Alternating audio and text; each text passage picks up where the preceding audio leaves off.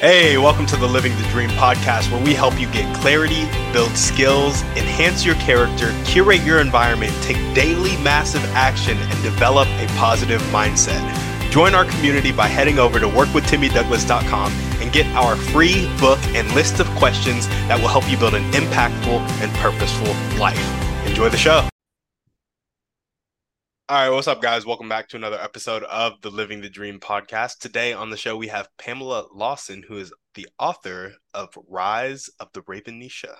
Pamela, how you doing? I am doing great. It's 5 o'clock in the morning I on the know. West Coast here. It's And I 7 am a.m. so not here. a Yeah. morning person. But other than that, I'm doing great. Oh, I have my strong cup of coffee. I'm fine. How are you? I am doing great. It's 7 a.m. here, not nearly as early, but still early. So I'm surprised that you're up at 5 doing this. That is very impressive. Kudos to you, for sure. Thank you. Well, awesome. We like to jump right in. So if you could start with telling us a little bit more about yourself and what you like to do for fun, that'd be great. Well, I was born and raised in Talladega, Alabama. I'm sure you can tell by my wonderful Southern accent here. And I have two siblings, sisters. And my parents both died in the same year, not at the same time, but in the same year when I was 11.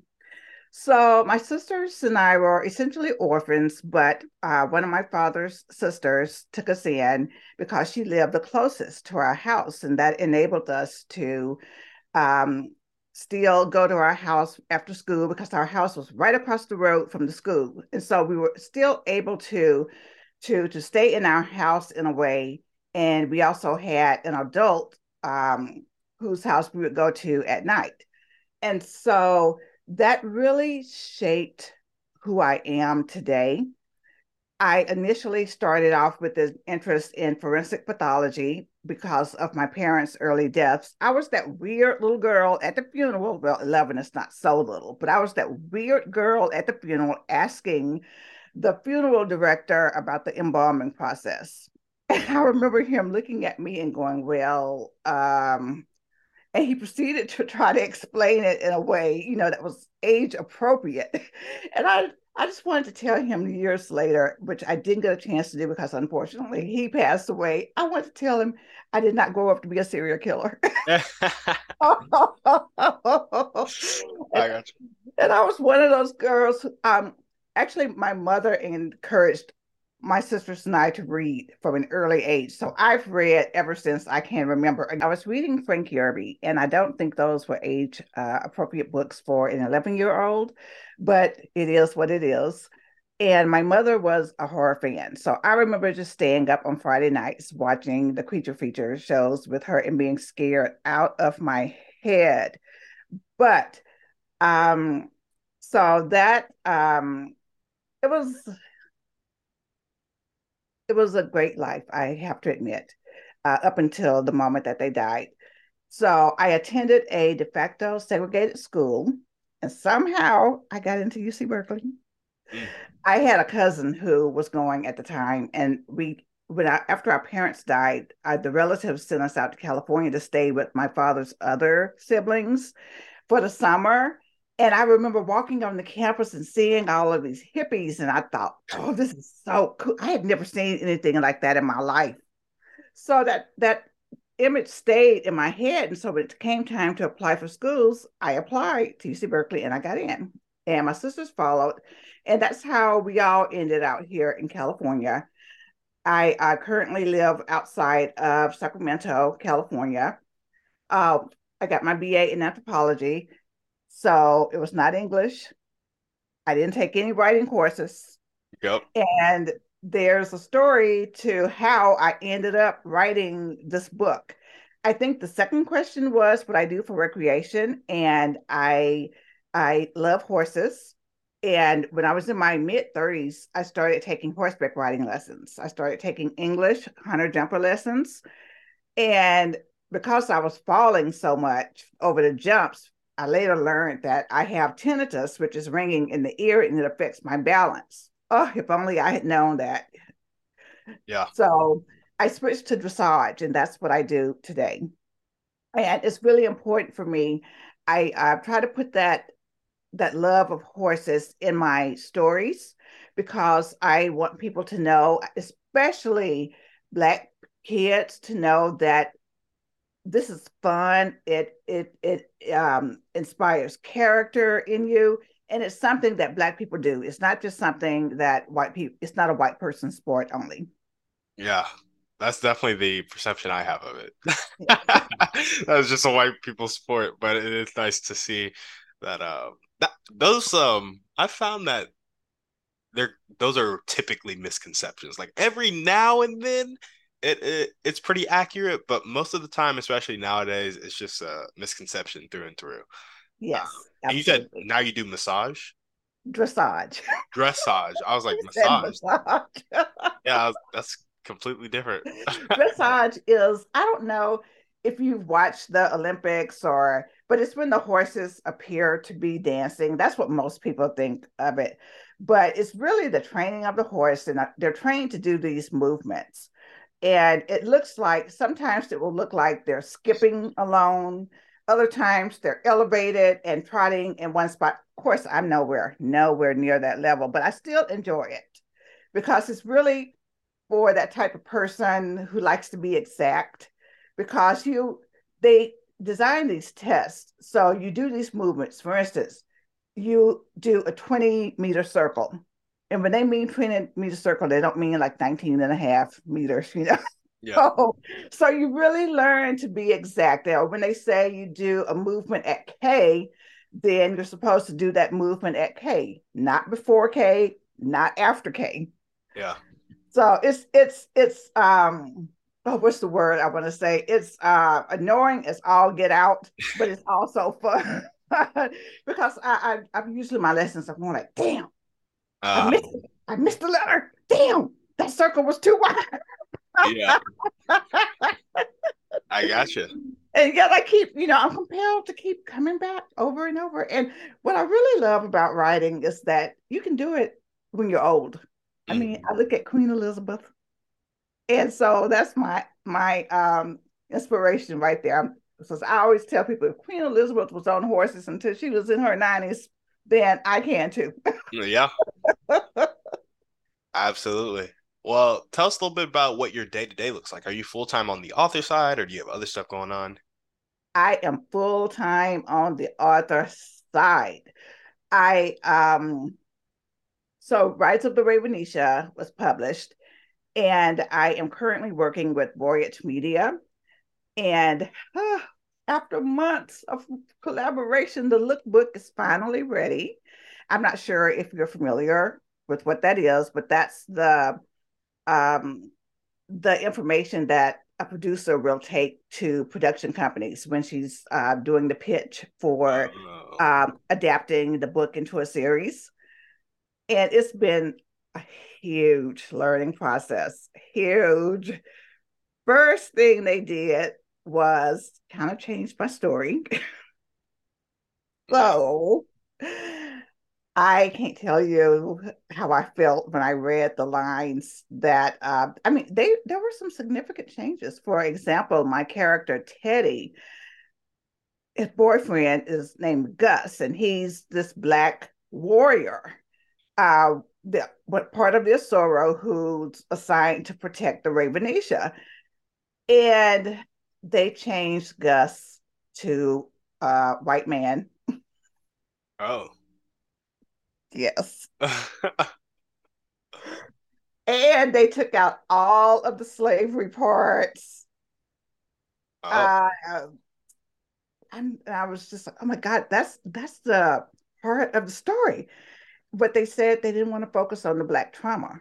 Mm. And so that's one of your questions, I believe, asked. Oh, let me see what it was. It was asking what was something that you were willing to do. Let me, oh, what action steps can you take right now to get to your highest priority dream? Hmm. And I wrote, be willing to sacrifice my first series. It's going to be a give and take. They are they do try to the team. I'm sorry, at Voice Media, they do try to address my concerns. And I understand completely where they're going with it. I think they're trying to draw the audience, the people who watch Euphoria. For instance, in my book, Teddy is a college graduate. In their storyline, she's a college student who's in love with Gus, who is the nefarious slave owners.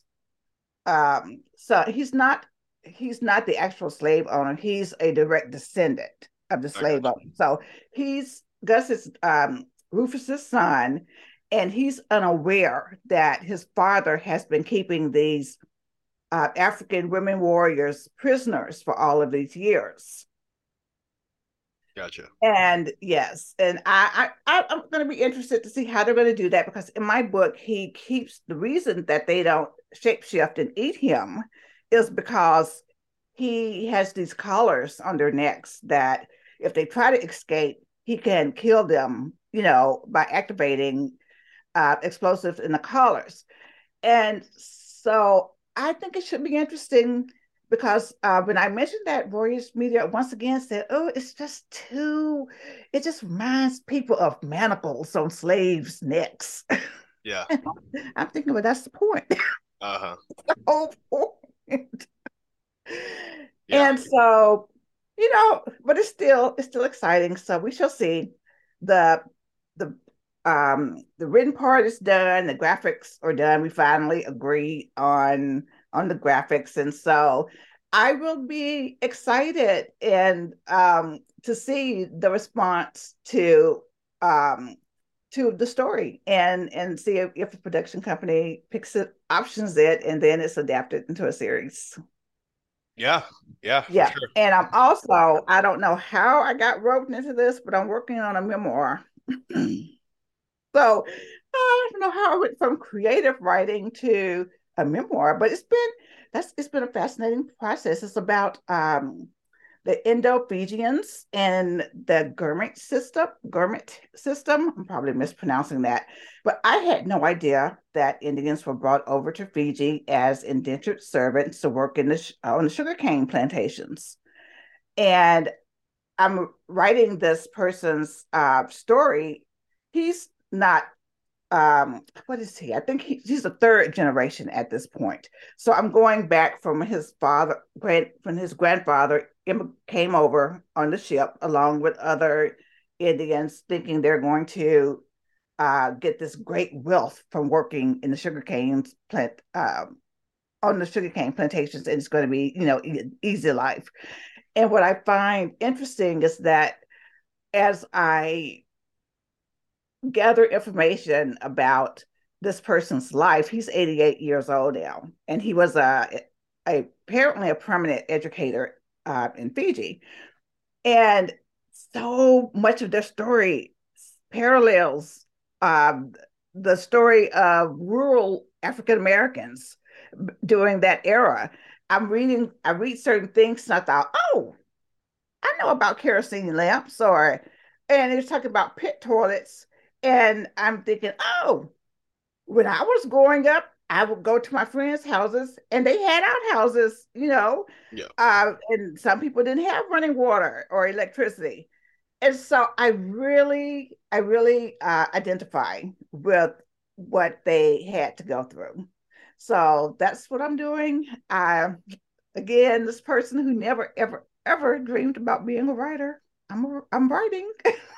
There we go. I love it. So I have a couple questions. Tell us a little bit about when Rights of the Ravenisha. What's the time setting? Like what year? What's the Give us a Okay. picture of the Okay. It's set in the current year, Gotcha. and it spans from the um, 15th century to when the women were these women warriors of the Dahomey. So think about Amazons. Mhm. And I made mine a sect from the Amazons that we all know. And so the basic premise is that you have these women, and they're off to battle. And when they returned to their village, they discovered that it's been overtaken by these two brothers. And so they are on the run. And the brothers have these these Amazon, women warriors. And so this my group, they flee to the mountains, and their leader one day is just out hunting, and she encounters this dark spirit, and so of course she sells her soul. And so the women are given great power. They shapeshift and into were-panthers once a month, and they eat humans. And so eventually their best friend, the queen, turns on them because she wants everything for herself. And so she tells her friends that if they go to America, because by now we have a slave trade, so if they go to America as slaves, she will join them, and then the Ravenisha can spread their power to all over the world, and that way they're um, following La Panther Noires, and that's the evil spirit. They're following her orders. So of course the friends go.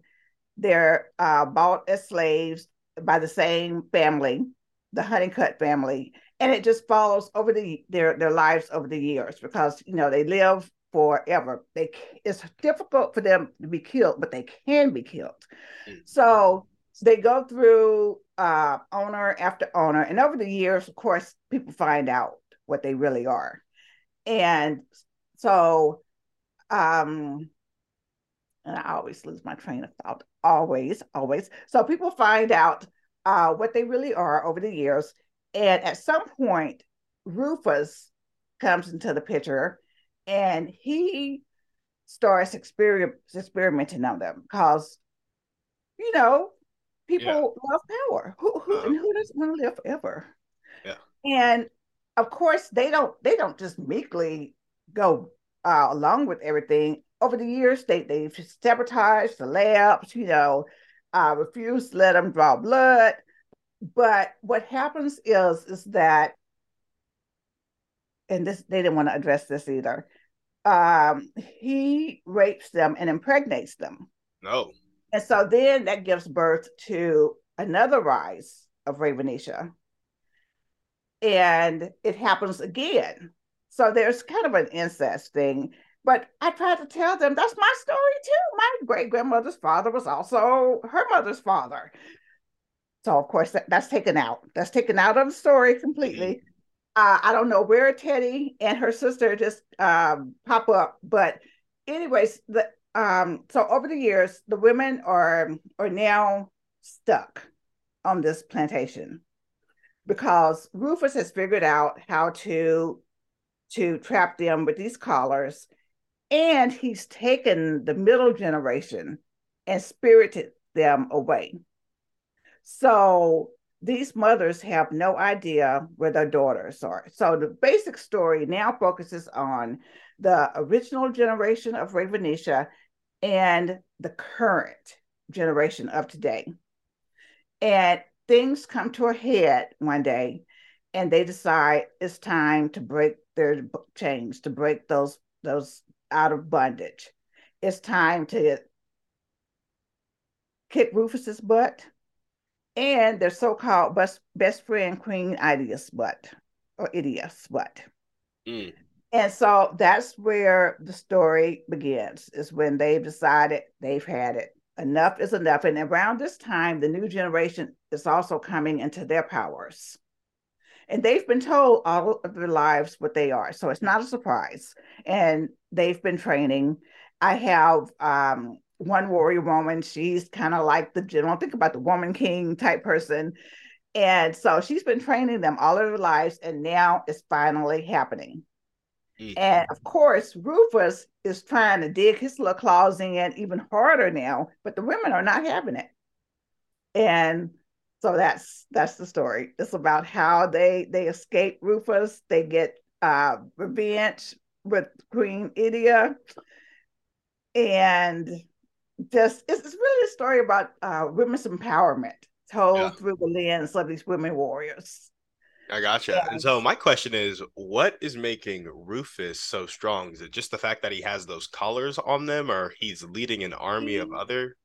he has been at this point.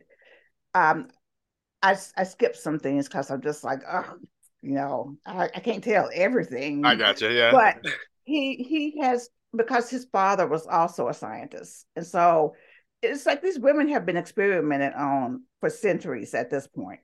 Yeah. And so Rufus has um he has some of their powers, for instance, the ability to live longer, but he doesn't have everything. Mm, And and again, his hold on them is that he has their daughters. I gotcha. Because we know, I mean, I'm sure they could probably find some way to escape, from those collars. Hint, hint, a story hint. But he has their daughters. Yeah. And so we know how mothers feel about their children. They'll do anything, even if it means remaining on this so-called plantation. Oh, and the story is set in this fictional town in Ravenswood, Alabama. I gotcha. And yeah, so and they're basically on what I call it a large preserve, and I did call it plantation, but of course, my voyage people they changed it. It's now a ranch. Mm, They took the plantation name away too. yeah. Yeah. And when you talk production company, are you talking like putting it on television, making it a series in that way? Yes, we discussed what would be the best way, and I was told that the big screen, the movie would just be it would just cost too much because we're going back in time, and so we're going to target TV and streaming Yeah. at the I big gotcha. size. There we go. There we go. And so, are you currently pitching it, or has it already been approved as a series? It has not. We are currently actually neither. We just finished the lookbook, and Gotcha. that's what she's going to take with her when Two she pitch. goes out to pitch it. Yes. Yeah, I don't think people realize too how slowly these wheels turn. I Yeah. keep telling people, I hope I'm still alive. Uh, It I gotcha. comes to fruition. Yeah. Well, awesome. Tell us a little bit more about your motivation. What really gets you up and keeps you going every day? And why Oh, these books? and buy these books. You know, I gosh, I think I've been lost for many, many years. As I mentioned earlier, I got my degree in anthropology, but it soon became apparent when I was in school that science, math, that was just not going to be my thing. And it's not because I was dumb or anything, because I excelled in everything else. It's just I didn't have the foundation. There's only so far you can go attending a de facto segregated school. And so I kind of felt like my dreams of becoming a forensic pathologist, they were crushed. And so I kind of floundered after that. I did a stint in graduate school for anthropology. I worked as an administrative assistant. I was a radiology tech, an ultrasound tech. And none of those things were fulfilling. I knew that I was the type of person who would never be happy with an office job. I mean, Timothy, I would suffer. I would look at the clock, it would say 3 o'clock. I'd look again, it'd be like 3:03. Uh-huh. Yep. That was it was torture for me. But again, I never thought about writing. So what happened was is I was at a family reunion in the Poconos and on a horseback trail a horseback ride, and oh, I wanted to canter. I didn't realize that the horse had been trained Western. So Mm. of course I'm asking, well, what's the cue to canter? And she said, oh, just kick him. I kick him. I get off balance because he doesn't go. And then all of a sudden he goes, he zooms off and I fall, and it's the worst fall ever in Mm. my life. Yeah. The pain. I mean, I am still recuperating, but of course, I'm still gonna get back on. So I've still got back on horses. But it was just the worst pain ever. And so while I was just in the bed, just missing out on the family reunion, and I'm one of those people, I need to go to the hospital, but I'm just like, I'll go in California because that's where my insurance is. And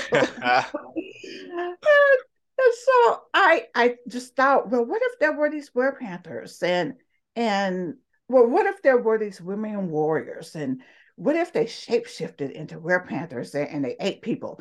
And Black Panther was out around that time, but I didn't want my women warriors to be like their women warriors. So that's where actually the shape shifting into the Red Panthers came in, and also because I love stories Yeah. about shapeshifters and vampires. And so when I returned to California, I don't know. I was like a person possessed. I got up every day at 7. I was at the computer and I ripped out that story in 3 months. And of course, it was a hot mess. It Yeah. was awful. I had somebody read it and she said, the first thing you need to do is be consistent with your tenses. With the writing stuff, I'm just right. It was kind of like the word vomiting and just getting it all out on the pages.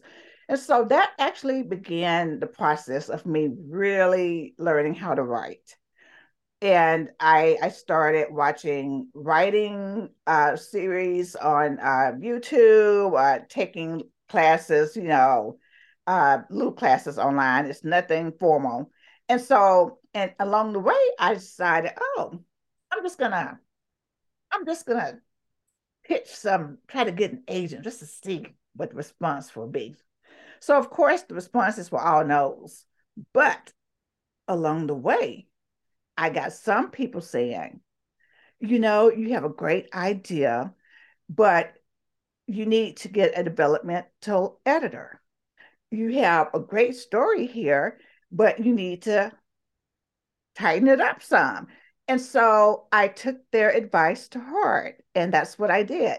Of course, by then, I had run out of people to pitch the story to. Yeah. So that's when I decided I'm just going to publish this puppy. I know it has issues, and but it's a debut novel, and I've already completed Rogue Ravenisha, the second in the series, and it's much better as it should be. Yeah. So I just look at this as okay, this is what I'm here to do because I wouldn't say I effortlessly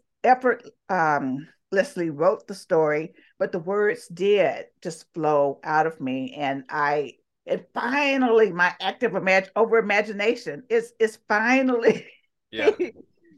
come to it's an advantage instead of a disadvantage. And so that's how I came about the whole thing. Rice, the name Ravenisha comes from my niece. She used to love That's So Raven. She's now 25, but when she was smaller, she watched That's So Raven every day. Yeah. And so one day she told her mother, and she said to me, "Oh, if I have a girl, I'm going to name her Ravenisha." And of course, we said, "Oh, no, you are not." And that was the end of that. And so later, years late, like 12 years later, I'm sitting at my desk writing and I'm trying to think of a title for these women warriors, and Ravenisha pops into my head. Mm. And I kind of laugh at myself because at one point I have a character in the story asking, well, and where did y'all get that ghetto name, anyways? So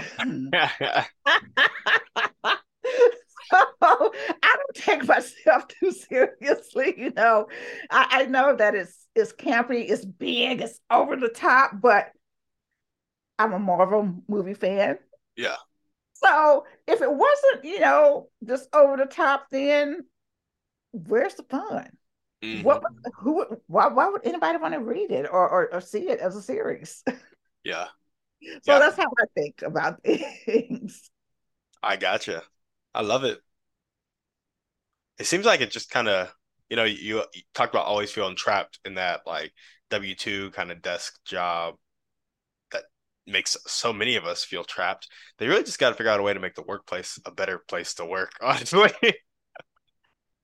And I know, but you know what? Your generation, y'all kill me. It's like my niece. She works for the San Francisco Museum of Modern Art, and they're supposed to be back in the office now. uh-huh. But she said she's not going. Oh, She'll go in on the day she wants to go in because they were doing just fine, when they yeah, when COVID had the lockdown. that's so funny. Yeah, a lot of us are like that now. I just accepted another job and it'll be in person, and I haven't been in person ever. I've never worked an in-person job. You're kidding. No, because I just turned 24 yesterday. So I was in college when COVID hit, and so when I was coming into the job market, remote work was a very Oh, normal thing. oh. Well, you know what? Good luck. I hope, and this, some people really enjoy being in that environment and talking to their colleagues and Yeah, I don't. no, but it was just no, not for But me. what I enjoy a good team. I enjoy being around people who are success focused, and I'll Hmm. be learning stuff that will help me do what I'm trying to do. And so Okay. I'll like those couple things, but uh I also have just problem with authority a little bit. Like I don't like people telling me I have to do something. Mm-hmm, mm-hmm. Me too. Yeah, that's how I feel too. Yeah. Even if I have to do it, even if it really needs to be done, the fact that somebody told me to do it just really grinds my Yeah, gears. And yeah. so, And having to be someplace just from say 8 to 5, yep, even though your work is done, you yep, still have to stay there because your hours are 8 to 5. It doesn't matter exactly. if you're scrolling on the computer and looking Literally. at that clock, looking at the time, 4:58, 4:59. Uh-huh. So yeah, but like I say, some people like it. You might like it. Maybe. Some people like But I will like the dude's a beast of an entrepreneur and I plan on being an entrepreneur. And so there are many things I will like about it. It's just yes. the in-person set time schedule probably isn't the most thing that's up my alley. But it is if I'm staying busy and I'm not just on my phone at 2 p.m. from 2 to 5 because I Hmm. have no more work to do, I'll be Hmm. good. But if it does end up that I don't have enough stuff to do, that would be another story. But I don't think it'll be that way. So I think we'll be solid. Just my first time being in person. So Oh my goodness. yeah. That is unbelievable. Thank you, thank you. It I will say it is the most ideal job I could have. Ultimately, I want to be an Yeah. entrepreneur, but Hmm. it's the most ideal job I could have if I had to have a job. So There you go. That's great. there we go. Because you have an interest in it. Hmm. And yeah, so yes, it's not something where you're just like, I'm gonna take this job because this is all I can get. You really sound like it's something that you want to do. So that is actually great right there. Yep. Just got to keep the perspective right. Keep my attitude good. Hmm. Well, Hmm. awesome. Let's jump into your dreams and goals. What's your vision for the book and your life? My envision is it would be really great if it if the book was adapted into a series. Because even though they're going to change everything, it's still going to be written by whoever writes does the screenwriting, but based on the novel by P. Grace Lawson. So for me, that's wonderful because I am not a social media person. I had a social media manager, but I couldn't have the manager and work with Voyage Media. So I am not on social media. Hmm. And so for me, that's why I'm willing to take this chance. I will be willing to give up certain aspects of the book. And I figure if the series is popular, people will go and they'll read the book. Yeah. And so I my goal is to complete the series. It looks like I will be writing memoirs for a bit as well because the person thinks that he may have three more for me to write. Oh wow. So But my ideal day, frankly, would be getting up, going to my riding lesson on my horse, and coming home, maybe doing a bit of exercise, and then sitting down and writing for the rest of the day, and getting up the next day and doing the same thing. Mm. With a little travel sprinkled in. I admit I love going to the wineries and doing the wine tasting and spas, getting mud baths. Um, so you know, I always ask myself how. I just don't understand how I ended up like in this life here. Yeah. So that's what motivates me really is to be able to live that sort of life while I can still walk and climb on a horse, you know. Yeah. So I'm not demented or anything. So it's to be able to just really live the life that I would like to live Mm. and on my terms. I love it. And I'm just curious because there might be some aspiring authors listening to this right now who want to take the leap but are scared about doing it financially. So did your book take off such that you produce enough cash flow from it to live life on your terms, or did you save and invest well from past things that you did, or how's that working? Oh, of course not. It does just no. You I made some money, but it's really difficult if you're not if you don't have a following, a Hmm. social media following. So I have someone who invested in me. It's my Oh, there we sister. go. It's my sister. Oh, gotcha. I will say that it's super duper duper expensive. Mm. I mean, it's I will give a hint. I think of the author who wrote uh what is it, Blood and Bone? Have you heard about that book? Um, let me well, anyways, I won't spend time looking it up. I think she got a $30,000 advance. So that's how much I've spent. I gotcha. Hmm. Yeah, with the editing and um getting it um formatted and you know the covers, uh flying to places to promote the book. Yeah. So I would say don't let that be a deterrent. And of course, everybody says that because you could always find a way. You could be one of those people, you have a huge social media following, and so you don't have to do all of the things that I've done. You know, I have a lot of promotional things. I have my t-shirts and mugs, and so all of that stuff, you know, it is expensive, and you don't have to go through. I've done it both ways. I went through people on a site called Readsy, and it's a huge website. They help aspiring authors. They have marketing people, people who design covers, all of the editing that you need to have done.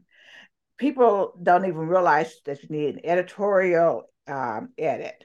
Then you need a developmental edit. The book has to be copy edited, and so this is very very expensive. But I feel it's worth it because you want to put out something that's professional. You want to put out the best work that you can. Again, you don't have to go through Readsy. I also discovered Fiverr. Hmm. And so I found people who charged much, much, much less on Fiverr. So there's a whole lot of things. There's a lot you can do. You don't have to go the route that I did. And the best thing to do is I think, to check out sites like Readsy. Um, I was gonna say join some sites on Facebook. Unfortunately, you did. Well, actually, no, it is helpful because it's nothing but authors, and they're all trying to promote their book.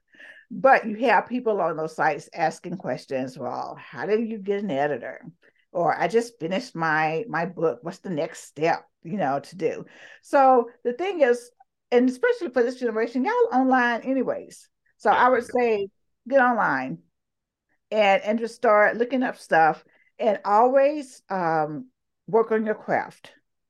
The main thing is to write a little bit every day. Mm, I gotcha. Mhm. Well, awesome. What are the top 1 to 2 skills that you need to develop right now to make these dreams and goals continue to come true? I need to be I need to develop a thick skin. Mm, That's one of them. Um, as an introverted person, and I think most writers are, hmm you really do have to learn to not be an introverted person. For example, here I am talking to you on a podcast. I mean, there was a time when I was not going to get out the house and talk to anybody. Yeah, So it's really has made me, I guess, kind of blossom in a way. So, and when I say I have a thick skin, I also mean that you're going to get negative comments. Just be ready for it. It's for sure. going to happen. And at first, I was crushed. But then I started reading reviews of some of the authors that I love to read. And I noticed, oh, shoot, they have negative reviews, and some of the stuff, what people say is true. So that really just opened my eyes when I saw that.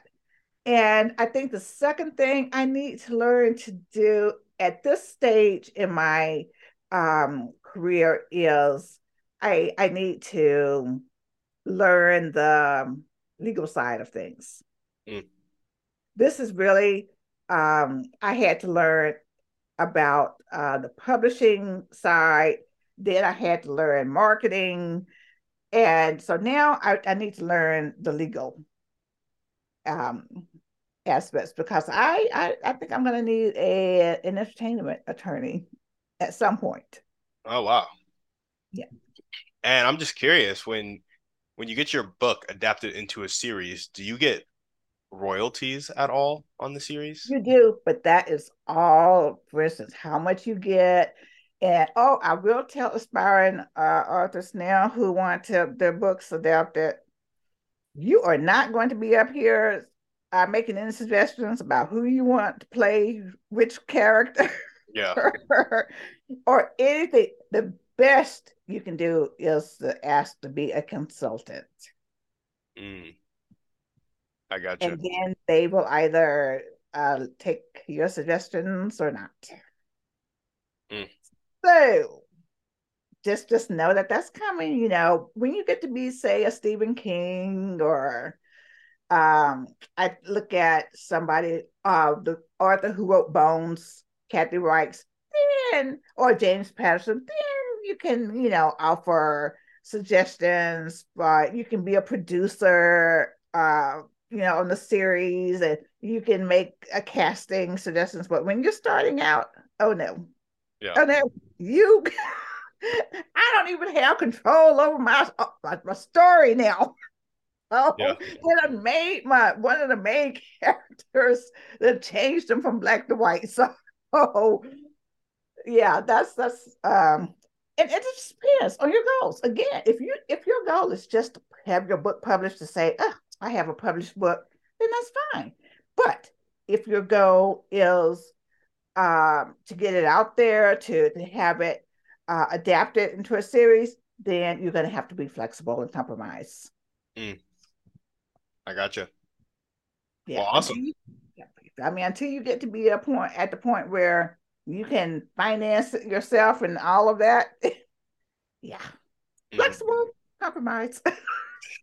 Yeah, as much as the story is needed, the money typically has the power. Yes. Hmm. Well, what character trait do you most need to develop right now to make your dream life come true? Oh boy. Oh, that was a tough one. Character trait. I need to be tenacious. Sometimes I want to give up. Oh, don't we all? And because it's hard. And you do have people, when you write, you're bearing your soul, and some people they can be really mean. Yeah, And so, um, the main thing is to not give up. I know it's a cliche, but it's really true because if you give up, then nobody's ever going to see what you've written, or you're never going to reach your goals. And so that's what I have to keep reminding myself is I have to keep trying. I have to keep going. I've come too far, not to give up now. yeah, And it's really hard for me because I'm kind of like a pessimistic person. So I need to develop optimism. I need to be that the glass is half full sort of person instead of half empty. I gotcha. Have you ever read The Power of Positive Thinking? Oh no, I have not. I've heard of it, but no, I have not. Hmm. It's a pretty good book. It's a pretty good book. Okay, I guess I need to add that to my books to Yeah. read.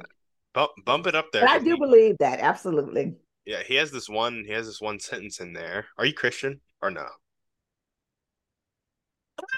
I grew up in the South. I mean, how can I not be? But I'm one of those people.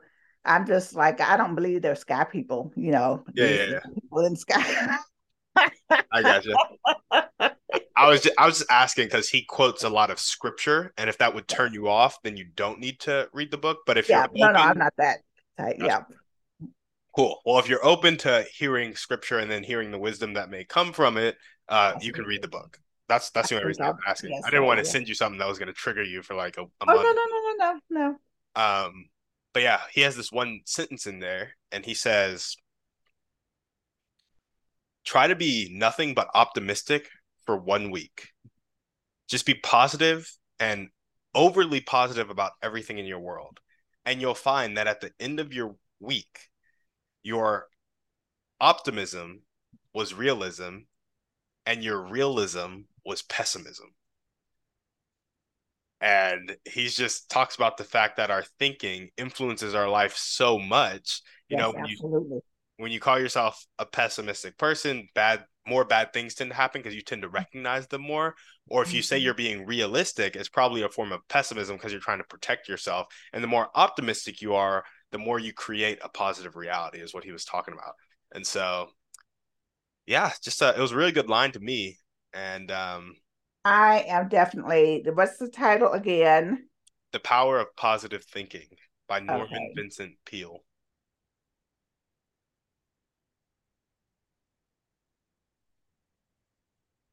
Yes, I will definitely, because I can believe you could just do that quote just like that. I'm so awful. I don't know any poem,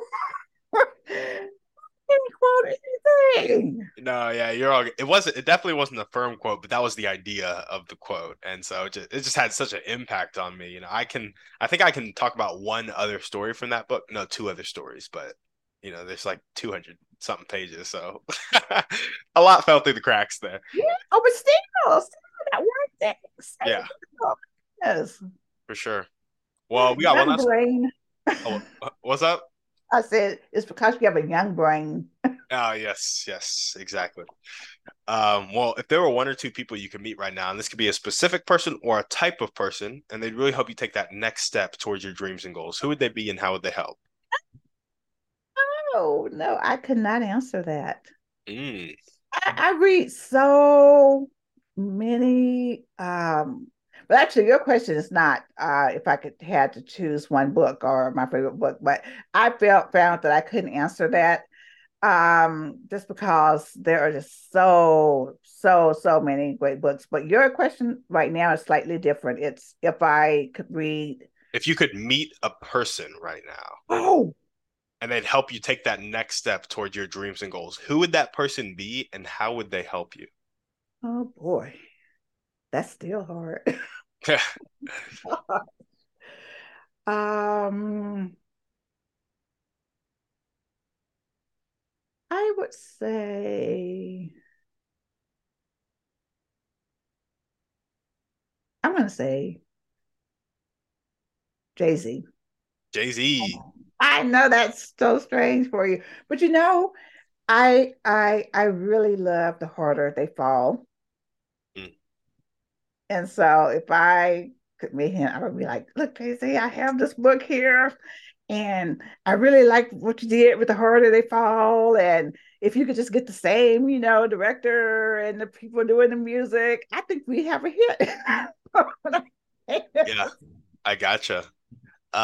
There's this book called Giftology, and it's a good book.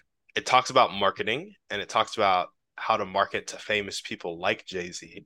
And there might be a way that you can get your book into Jay-Z's hands using one of the methods in the book called Giftology. Write that down too. Oh my goodness. Yeah, really great book. Just amount of information here. Yeah. And if you go into any of the show notes of my recent podcast, probably like the past 10 or 15, there's this link. It's called How to Meet Anybody with Steve Bozzagni. Steve Bozzagni came on my show and he claimed that he could help anybody in the world meet anybody else. He can get you an introduction. And he does that through a unique gifting method, which is based on that book, Giftology. So, might be a way for you to meet Jay-Z between listening to that podcast episode and talking to Steve Bozzagni and also reading Giftology. I know. But that's like, what is that? Probably 3 hours cumulative if you read the whole book and listen to the podcast episode, and then you'll be able to decide whether or not it's something you should go with. Will do. Thank you. Of course. Happy to help. Hope you meet Jay-Z. If you do, introduce me as well. Yeah, I would just want to have him on the podcast. Of course, I'll drop your name. There we go. I was talking to Timothy Douglas and he recommended that. Awesome. Well, Pamela, yeah, we're pretty much out of time, so I think we're just gonna end it right there. Thanks so much for coming on the show. Thank you. It was nice talking to you. Is there anything else you want to chat about before we sign off? That is, my book is on Amazon. I try to support my local bookstore. It's called The Seat at the Table. They also have it. And if anyone ordered from them and they wanted a signed copy, just let them know, and I'll just zip down to the store and sign it. And you can also check out my what I'm doing.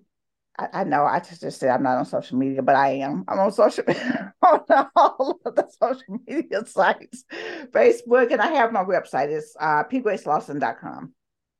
Gotcha. Well, awesome. If you guys are listening to this and you loved what Pamela had to say, loved her energy, loved the idea of her book, and happen to know Jay-Z. But if you don't know Jay-Z, still check her out. Check out the links, buy a book, make sure to review it. People who create love to get reviews for the stuff that they create. So review it, give her feedback, hit her up, buy a copy for you, buy a copy for your friend, and then everybody send a copy to Jay-Z. Thank you guys so much for listening. We will see you on the next one. And on that note, we're out. Hey there, thanks for listening to the show. If you enjoyed today's episode, make sure to leave a review and send it to a friend. Don't forget, head over to workwithtimmydouglas.com to get your list of life-changing questions and our free book, Impact Ignition, Live a Purposeful Life. See you tomorrow for another show.